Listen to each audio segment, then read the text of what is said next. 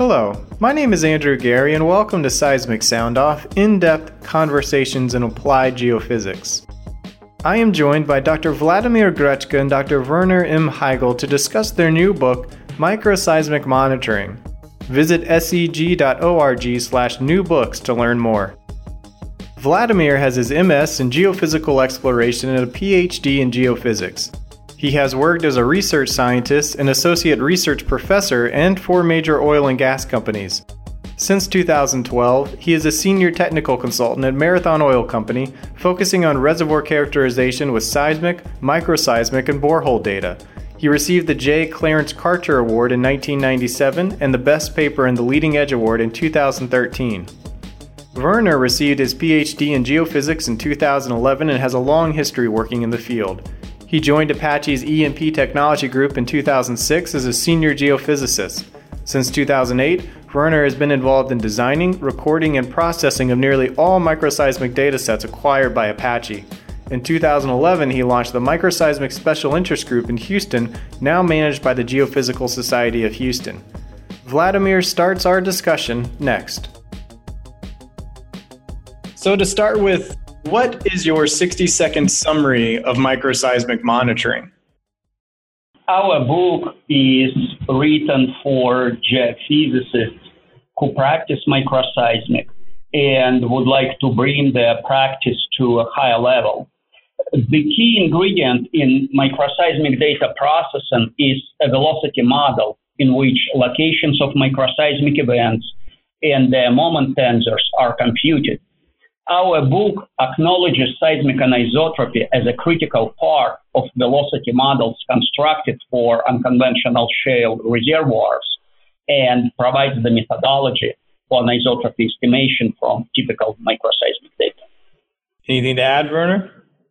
In addition to what Vladimir had said, I think the book also tried to capture a little bit both of our experience over the years and what we have observed ourselves, having been involved in numerous of these microseismic experiments, and so we tried to incorporate that and add a little bit sort of the practical side and highlight a little bit the practical issues that one faces. And you will see, for example, in the book, there's lots of plots and figures in there that show raw data, and we have deliberately not done a lot of cleaning and editing and filtering to the data, because that's what reality is. You deal and we're going to come to this later when you're going to ask us about what the difference between global seismology and microseismic monitoring is. And one of the big differences is essentially that our data is generally of very low signal-to-noise ratio and very noisy in general, and so it has challenges. And so it's one of the things that I personally wanted to get across. And as Vladimir has already stated,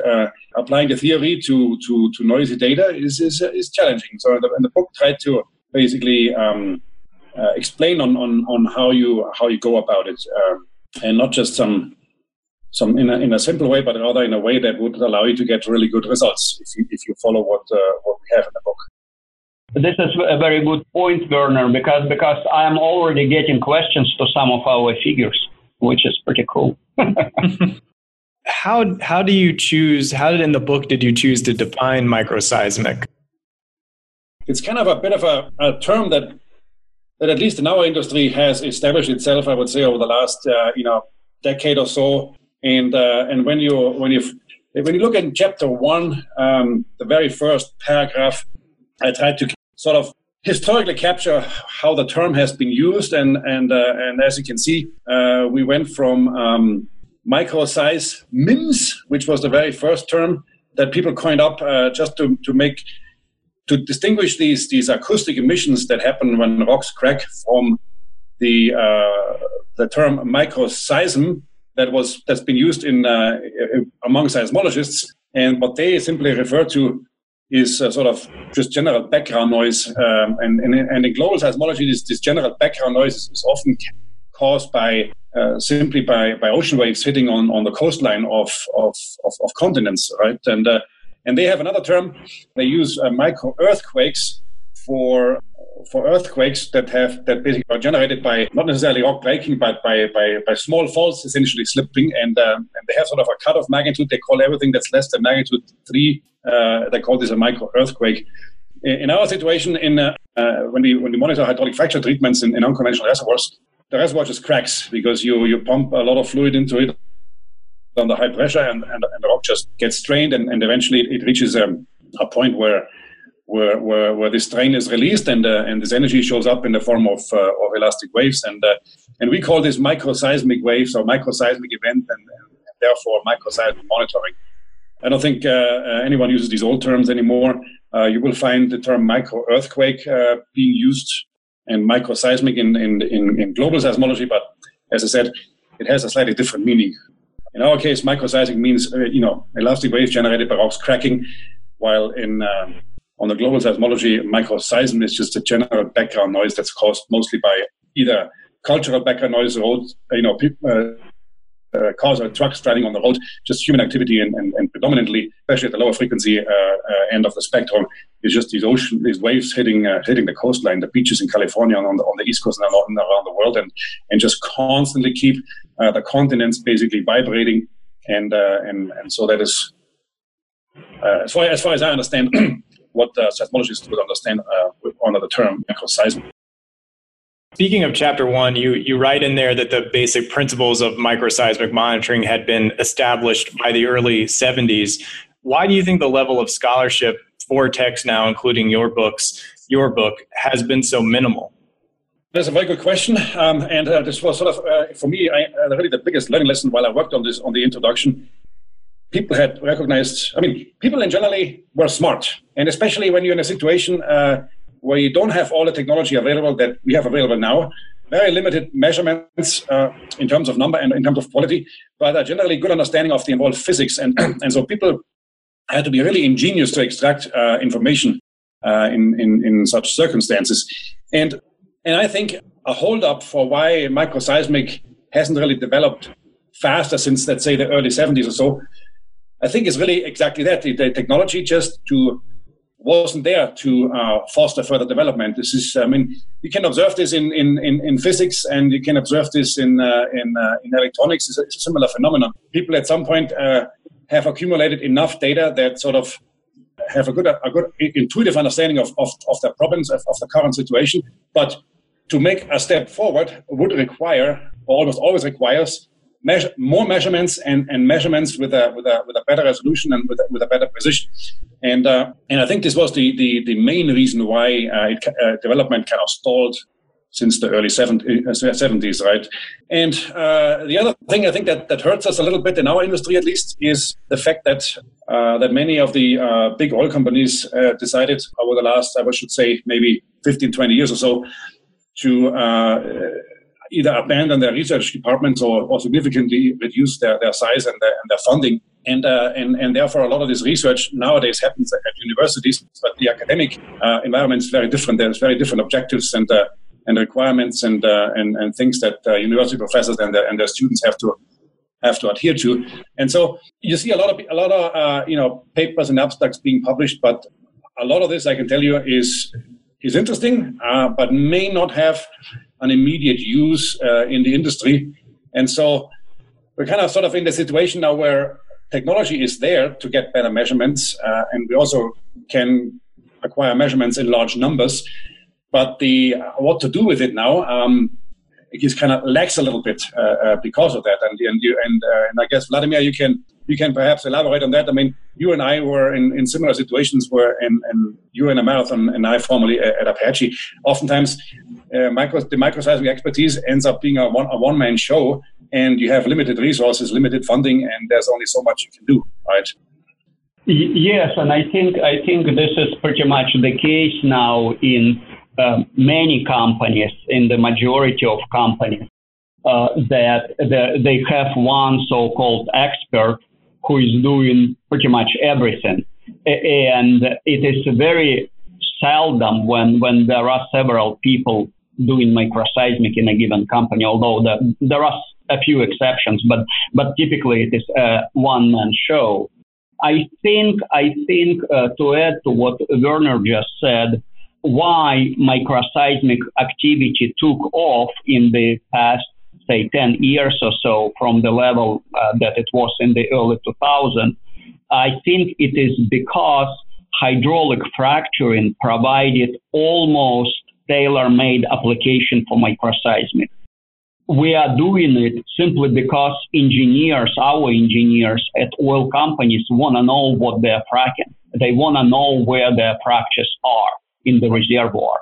And this is the primary driver, I would say, for acquiring all those microseismic data. And I think if that would not be the case, the industry would not acquire hundreds and hundreds of surveys that we have now.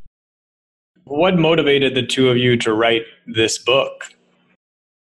So we decided about 2 years ago, maybe a little more than over 2.5 years ago, to do this. And I think we both were at a point where we had seen enough data, had learned enough, and it just, I think, seemed to be a good idea, at least for me, to put knowledge and experience to paper and make that available, for other people. And there's nothing comparable out there at the moment. We know of, or I'm aware of one other book that's in the works. Professor David Eaton from the University of Calgary is working on one. Yeah, it has, as far as we know, it has a sort of a slightly different outlook than ours. If somebody really wanted to acquire microseismic data and wanted to understand what he needs to know and what he needs to do to get to a good result, and also how to do it, then there was just nothing out there. You would literally be required to sort of do a little bit what I did for my research for the introduction. Figure out what have people done in the past, and what problems have they encountered, what solution have they come up with, and then study more or less the global seismology textbooks, and then somehow fit this into a framework that is applicable to the oil field. And so I think our book should help in that. So at least this was my motivation at the time to really make this effort and put it to paper, just to capture what is necessary and add what we have learned and experienced, and make it available for other people. Yeah, for me it was also the desire to share my best practices with geophysicists, primarily from service companies. In essence, I wanted to help my colleagues and through them help the microseismic projects that I am constantly running.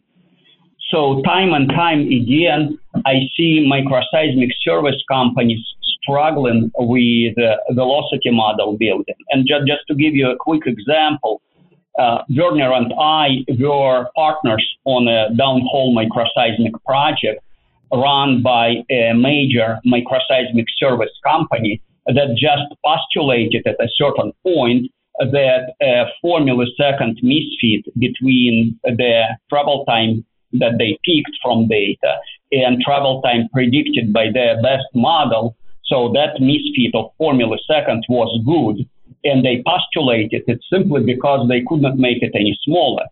And on the other hand, I know that the techniques we discuss in the book consistently deliver misfits about 1 millisecond.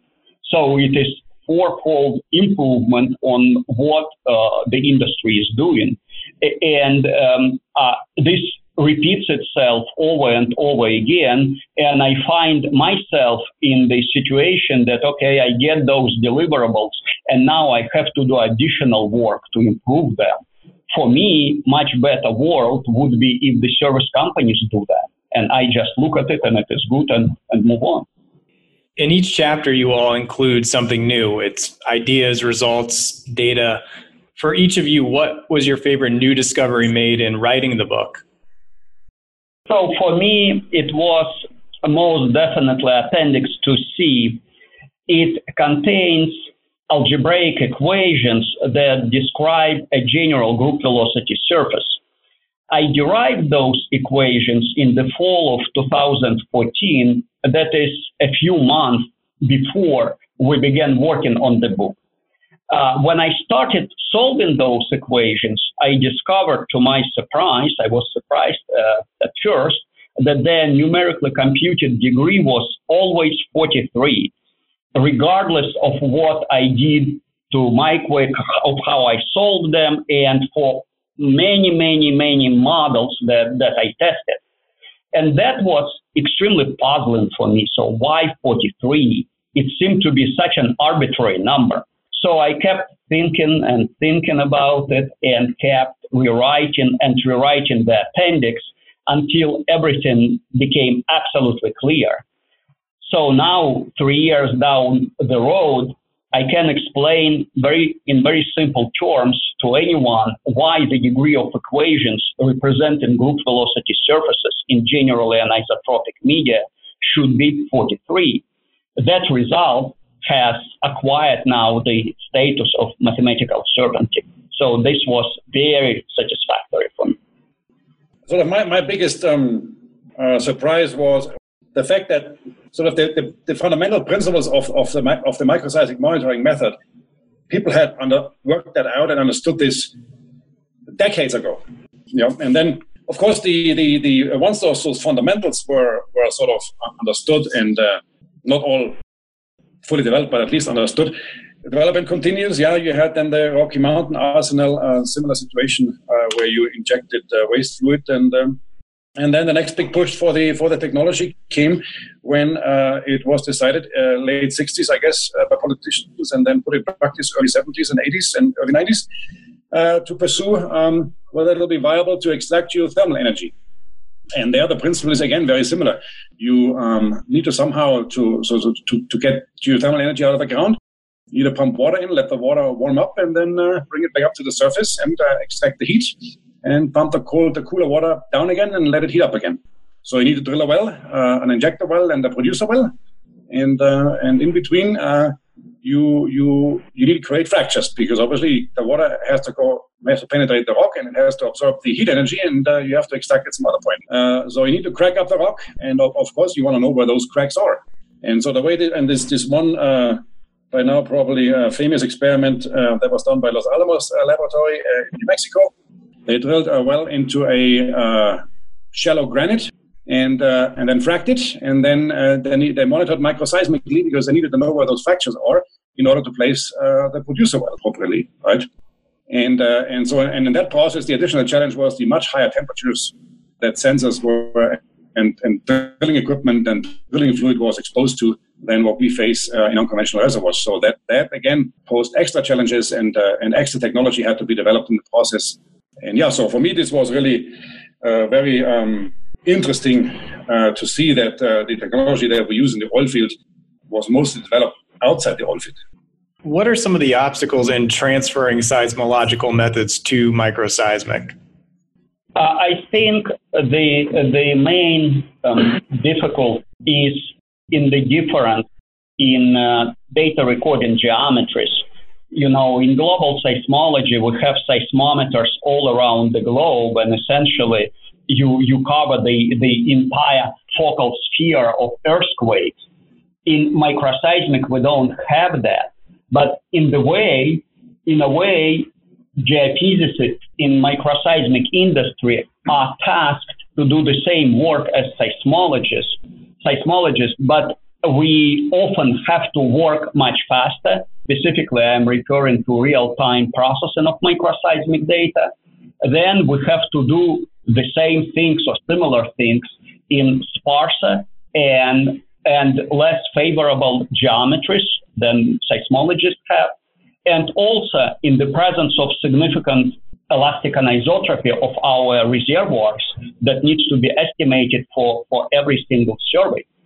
So this complex of differences makes many techniques developed in the global seismology hardly applicable for us. We essentially need either tailor what is available to our needs or develop something new. What is promising about the area of reservoir imaging? I think it is primarily the potential resolution that those images can have.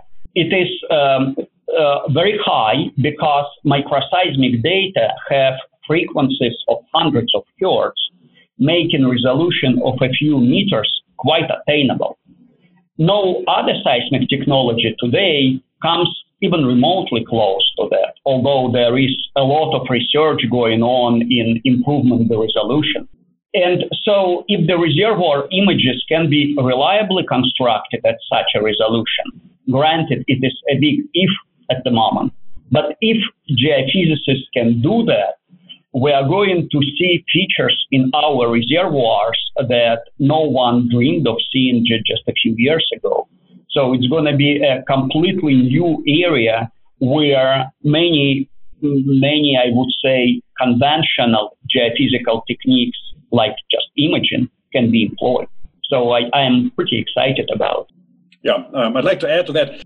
When you record the seismic waves that are generated when rocks crack, and so with sophisticated methods that we describe in the book, and with sufficient care and caution, you can work out an approximate location of where that microseismic event has occurred.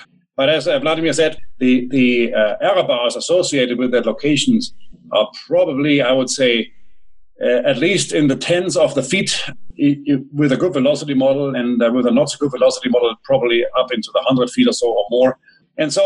And plus you get information from a point, and that point is relatively uncertain. So it is very difficult, not just for us geophysicists, but even more so for engineers and geologists that have to deal with this kind of data, how to interpret now the microseismic event cloud.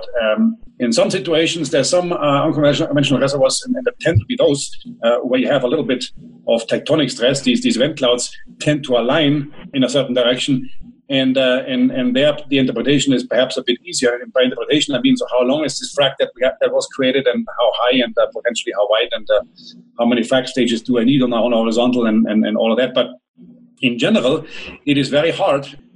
And people spend a lot of effort, assuming you have enough observation, to work out focal mechanisms. But you end up with a focal mechanism that whose location is very uncertain. So, how to interpret now the entire cloud and this set of mechanisms into a consistent picture of how the rock really broke is very difficult.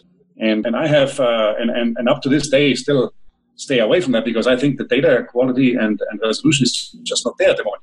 But I have hopes with Vladimir that this imaging will help us a little bit. And what it would do is it wouldn't image the points where the events go off, but it would rather image the fractures that were created. And so you sort of have the possibility of painting sort of a spatial picture of what these created fractures might look like, right? And so it's sort of an independent measurement of what has done to the rock when you treat it hydraulically. And I think that it's going to help us or engineers in understanding what happened here, what did we do, and how does the microseismic response relate to that? I mean, can the microseismic response be reconciled with the images? Can it be explained in terms of geomechanics? And this, I think, doing this alone from microseismic event clouds is very hard. What do you both see in the next 1 to 3 years for microseismic? With an oil price where it is right now, and maybe let's say over the next 3 to 5 years, somewhere in the $50 to $60 range or something like that, and with costs low enough and efficiencies high enough, I think it'll be possible to produce some of those reservoirs and make money. And so what the implication of that on a global scale is that vast amounts of reserves are now economically accessible. So what that means is, for oil companies that want to make money in these kind of reservoirs, they have to be extremely efficient. And so efficient means, well, keeping your costs down is one aspect, but it can only get you so much. And I think we've reached a point, because if operators squeeze prices more, then service companies go out of business. And so the next step would be in internal efficiencies and landing the wells in better spots and figuring out, so how can we design our frac programs in such a way that we get more production out of it. And I think the only measurement available to help along the way is microseismic monitoring. My hope is, that this need perhaps will force the industry in developing the technology further. And velocity models is a relatively simple and cheap thing to do. Calibrating and developing better velocity models will immediately result in better resolution. A similar development we have seen with reflection seismic. And then I think the next thing would be creating images at high resolutions, so that we see what these reservoirs actually look like on smaller scale, and then how the fractures that are generated, what they look like, and how they relate to the microseismic events that we record.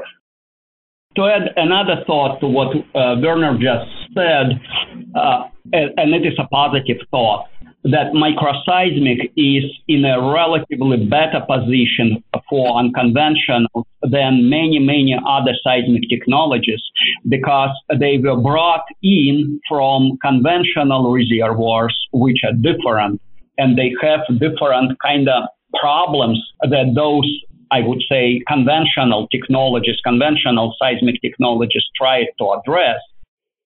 Whereas microseismic is perhaps the only one that was created primarily for this task, primarily for monitoring those hydraulic stimulations. And because it is relatively young technology, in a sense of the surveys that just acquired and had the explosive growth in the number of surveys, I think there is a good hope, at least I have it, that microseismic will be at the forefront of this technological geophysical package for unconventional reservoirs. What do each of you hope readers take away from your book? What I hope they'll take away is that to get a good result, you have to make an effort, and quite a bit of effort. And if you don't do that, then you see events or dots on the map, as we call this in industry jargon, right? But as I have hinted on before, the interpretability of such a result, I think, is very limited. And one of the arguments that I had with my boss at my former employer was precisely around that topic. He was very surprised to see that not more progress has made in the interpretation of the results that came out of microseismic monitoring. I'm not surprised. What it would take is exactly what sort of the main message of the book is, that you need to have a very good velocity model. And to get there requires a sufficient number of observations in the right place and quite a bit of theory that you need to calibrate these models, right? But if you do so, all of a sudden, sort of the scatter in your event clouds reduces, and you may start seeing patterns, and those patterns you may then be able to interpret in a way that is consistent with surface seismic images and consistent with geomechanics. And so, for me, I hope what the readers take away is, if that's where you want to get to, or where your company wants to get to, then you need to make an effort, and how you go about it is described in the book. Werner said it well. The main message is about velocity models. I hope that the readers will get excited enough that they begin trying to replicate our equations, to code them up, to test them, and likely improve our methodologies, and to learn how to build more precise velocity models than those built today. And I believe that if just a few geophysicists employed in microseismic service companies begin doing that and begin getting better results that we are getting, the word is going to get out, benefiting the entire industry. Visit scg.org/newbooks to buy microseismic monitoring today. SCG members save 45%. To receive this discount, remember to renew your membership today. 2017 memberships will expire on December 31. 2018 member dues can be renewed online at scg.org/renew from October 1 to February 28. Please send questions to members@scg.org. Members who renew before December 15 will be automatically entered to win a pre-selected book from the SCG Book Mart. If you enjoy the show, review us on iTunes. Your review helps others find the show. Subscribe to Seismic Sound Off on the podcast app of your choice to receive the latest episodes first. Season 1 of Seismic Sound Off is sponsored by the SCG Wiki, home to hundreds of biographies of key geoscientists, geophysical tutorials, and core content from the science of applied geophysics. Visit wiki.scg.org to learn how you can grow the world's first online geophysics encyclopedia. Original music by Zach Bridges. This episode was produced by Isaac Farley and hosted, edited, and produced by me, Andrew Gary. Special thanks to Susan Stamm, SEG Books Manager. Thank you for listening. This is Seismic Sound Off, signaling off.